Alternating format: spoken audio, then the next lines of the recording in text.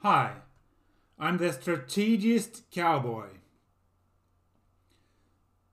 From a couple of weeks ago up to and including Friday before Christmas, I am reviewing only Yule beers, whereof several of them are American beers.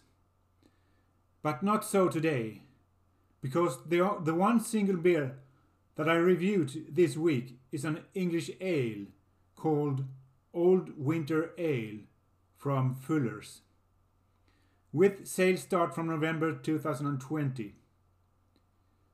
An Old Winter Ale costs nearly 28 Swedish kronas, or about $3 and 30 cents.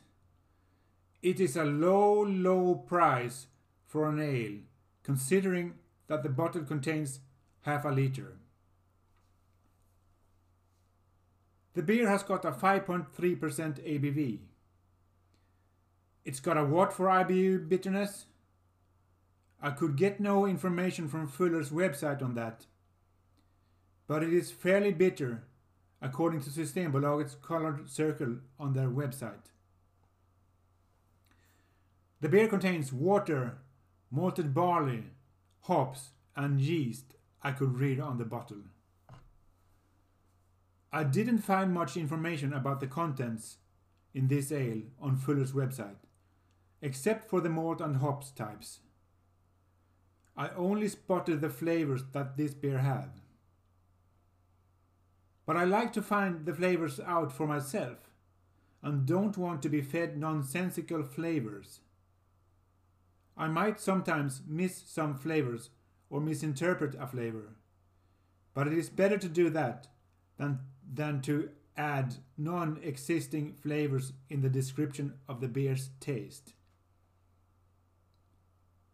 For you American listeners, this ale was not recommended to go with poultry by Systembolaget. The hops are all British of the sorts Target, Challenger and North Down.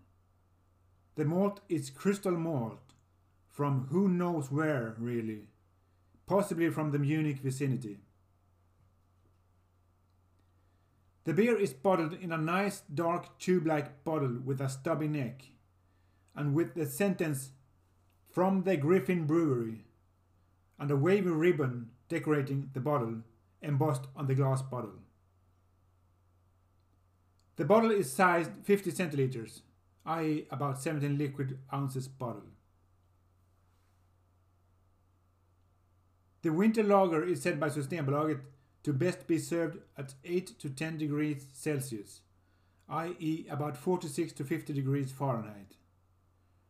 The brewery says nothing about preferred serving temperature.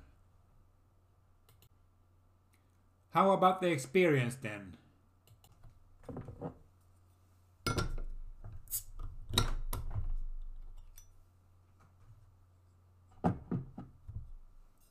That went kind of silent. Good aroma.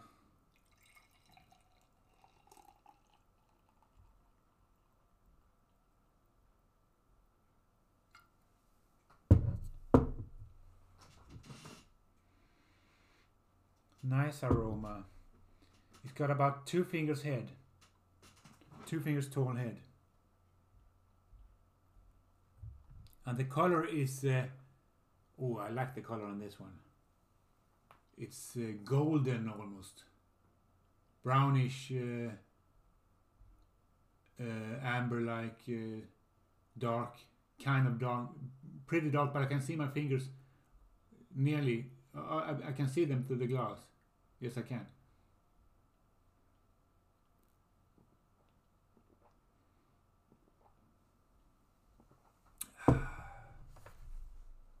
It's a good taste on this one. It tastes like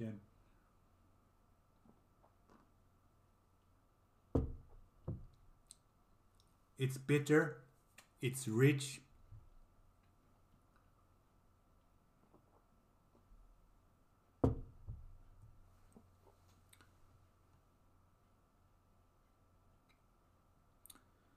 It's dark. It's a Christmas ale, a Yule ale, so no surprise there. What is the almost like syrup.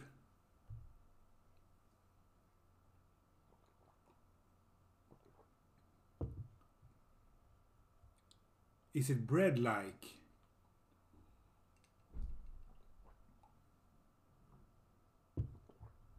I don't think so, but the syrup taste is not very distinctive, but it's there, blended in the beer.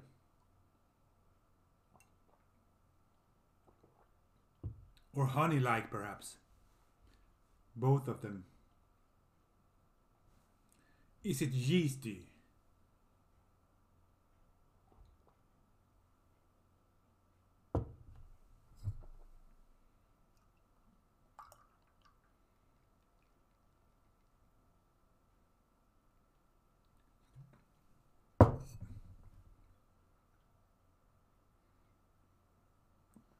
It's a very, very smooth foam head on it. It's creamy in its constitution. Taste on my palate.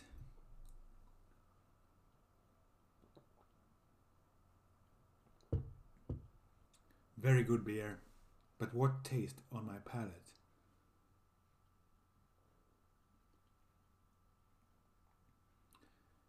I don't know. It's kind of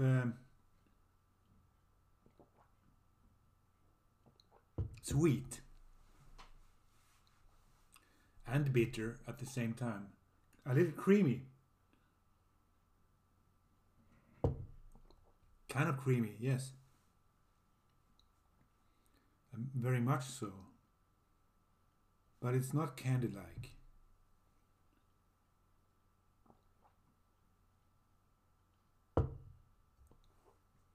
There is some fruitiness in it, like orange peel, citrus,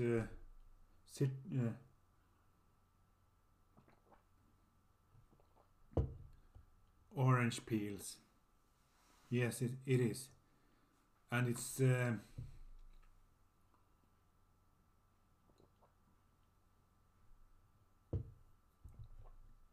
little bit spicy. I don't know what kind of spices, but it's a little bit spicy. The undertone is well, it's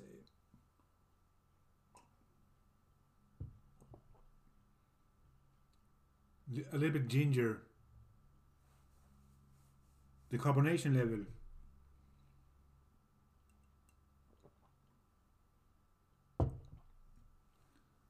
is kind of normal, and it is creamy. It's very good. It's not acidic.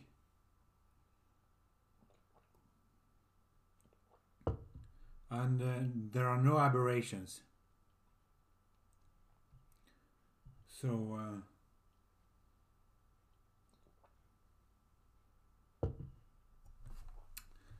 the aftertaste, one moment.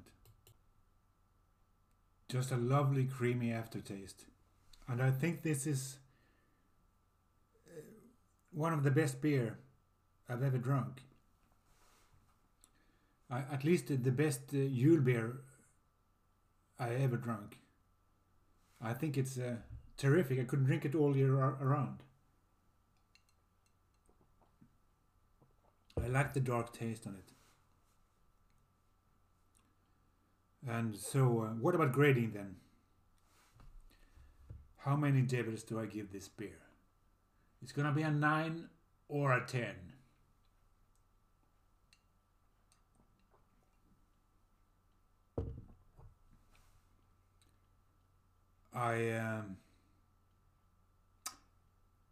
For a Yule beer, I graded 10 devils out of 10 possible. For an ale, just any ale,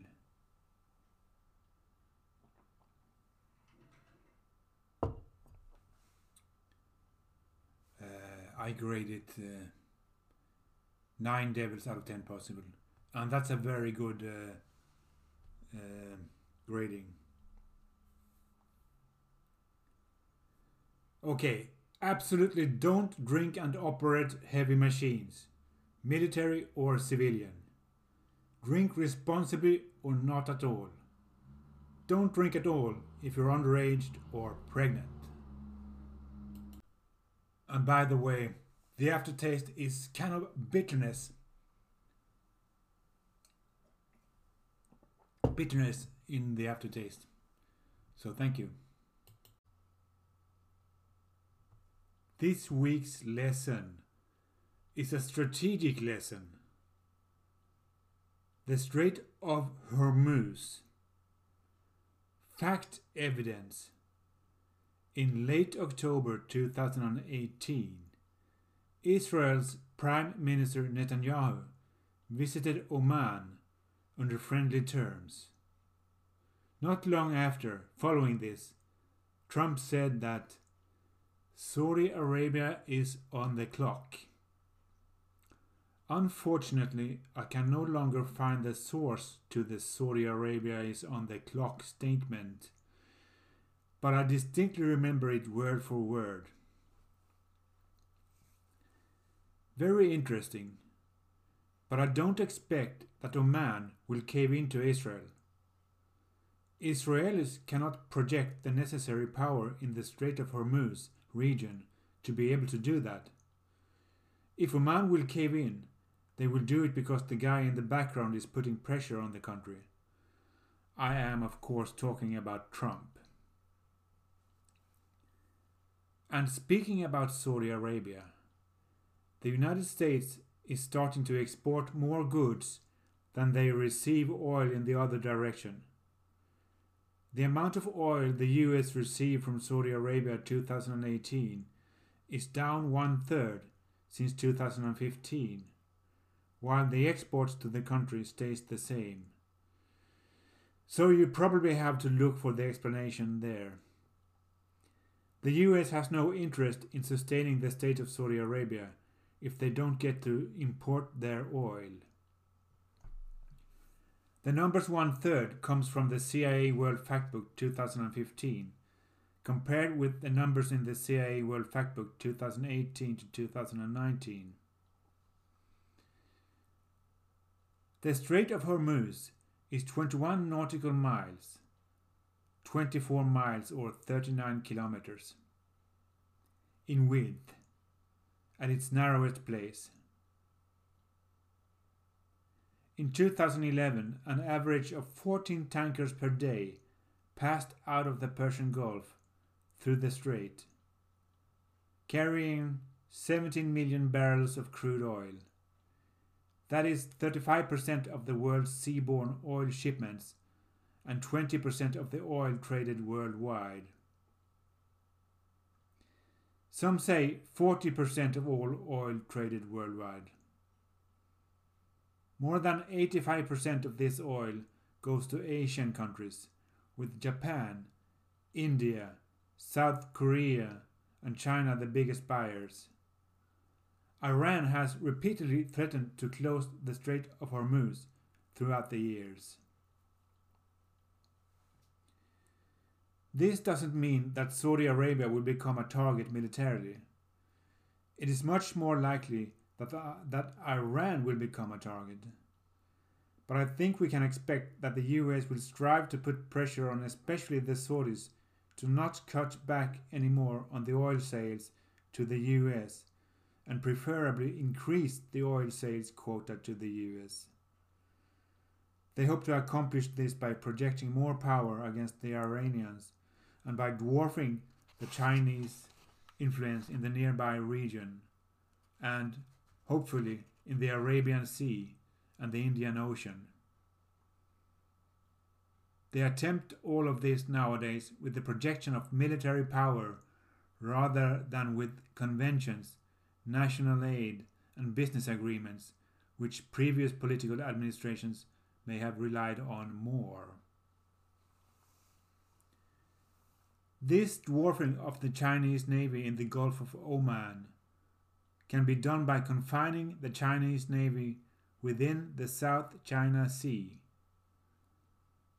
As long as America has the ability to project power at sea more than China has, the US can decide the rules of the game. But the difference between the strength of the American Navy and the Chinese Navy, on the other hand, is more than anything revolving around America's aircraft carrier group's superiority in number and capacity that dwarf the Chinese number and capacity. China has an air base at Gwadar in western Pakistan, nearby the Gulf of Oman. If China can continue on with the construction of new air bases in foreign countries in and around the region, then America's superiority with their aircraft carrier groups will be leveled out in actual capacity compared to the Chinese. But the US Air Force currently has air bases in several Arab countries on the west coast of the Persian Gulf opposite Iran. Should Iran allow China to construct air bases in their country, then the Chinese could place these air bases wisely, meaning more optimal for defense of Iranian oil installations and self-defense than the Americans can do and have done. As a bonus, the Chinese air bases would be more suitable for attacks against to Iran possibly hostile oil nations in the north and west of the Persian Gulf. The Royal Navy seized an Iranian oil tanker, Grace 1, on July 4, 2019. As retaliation, the Iranians have at present date, July 2019, but hijacked several oil tankers over the past month. One was Swedish owned but flagged a British piece of cloth, since it was registered in Britain, as so many ships are. It is interesting that the Royal Navy's initial hijacking of the Iranian oil tanker took place near Gibraltar Strait and not at the Strait of Hormuz or in the Persian Gulf. It is equally interesting that the British says that they suspected, quote-unquote, that the Iranian oil tanker was carrying crude to Syria, and that is why it had to be seized by the British, and also that the British seized the tanker in the name of the EU. What about Brexit now? This smells warmongering. According to shipping data, Grace 1 sailed to the Mediterranean around Africa, maybe to avoid the, for such a large supertanker, unloading and refilling of its oil at the Suez Canal, which would have meant exposing their cargo to potential seizure by Egypt. Or it sailed to the Mediterranean from Venezuela, and if so, it sailed around Africa and passed through the Suez Canal to avoid the British gazing eyes at Gibraltar Straits. Either the cargo was oil from Iran, or the cargo was oil from Venezuela, but one of the two options must be true. And it is also interesting that the British hijacking took place on America's Independence Day. A coincidence? No, that is how the big boys talk to each other when they want to deliver a message. 364 to 1 is the odds if you want to contest that. Many years ago, Britain was the leading nation in state-sponsored piracy. And they still are. Royal Navy still has a protocol for boarding other nations' civilian ships. It is not an easy thing to board a ship with a hostile crew on board. 1. Trump said that Saudi Arabia is on the clock. Can you think of any scenarios if the Saudis don't comply with America? What will happen in the region, you think? 2. Do you think that in the long run Iran will gain influence or that they will lose influence should the US threaten with war and then abstain from realize it? And if Iran gain influence, will there be a war? Will there be a war if Iran dwindle in power and there is a real threat of a serious upheaval in Iran? 3. For the overambitious, how do you think that China, if possible, will try to profit from these different scenarios, given the tense situation in the South China Sea? Pick one scenario that you think is the most realistic and suggest China's politics. Saudis don't comply. Saudis don't comply and Iran gain influence in the region. Saudis don't comply and Iran lose influence because of US war rattling. Saudis don't comply while civil unrest in Iran.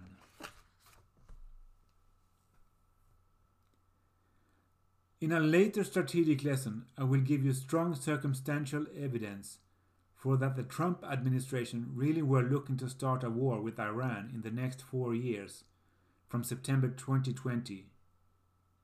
Except Trump lost the election. This is what Iran knows, and they also know it is because of oil. But they think it is because the US wants to steal their oil, and that is not necessarily so. They lack the China cornerstone for understanding the US motive. EU is like Inspector Clouseau, a clumsy backwards French detective in the dark that sometimes may solve a puzzle by chance. Only Britain and Israel and the Arab Gulf states are initiated, and perhaps Australia. But I told the Swedish military headquarters what is going on recently. When you know what is going on, you can actually follow the news and really understand what they are talking about in Israeli right-wing media and why they are talking about it. So stay tuned. Thank you and see you later, alligator. Oh, thank you.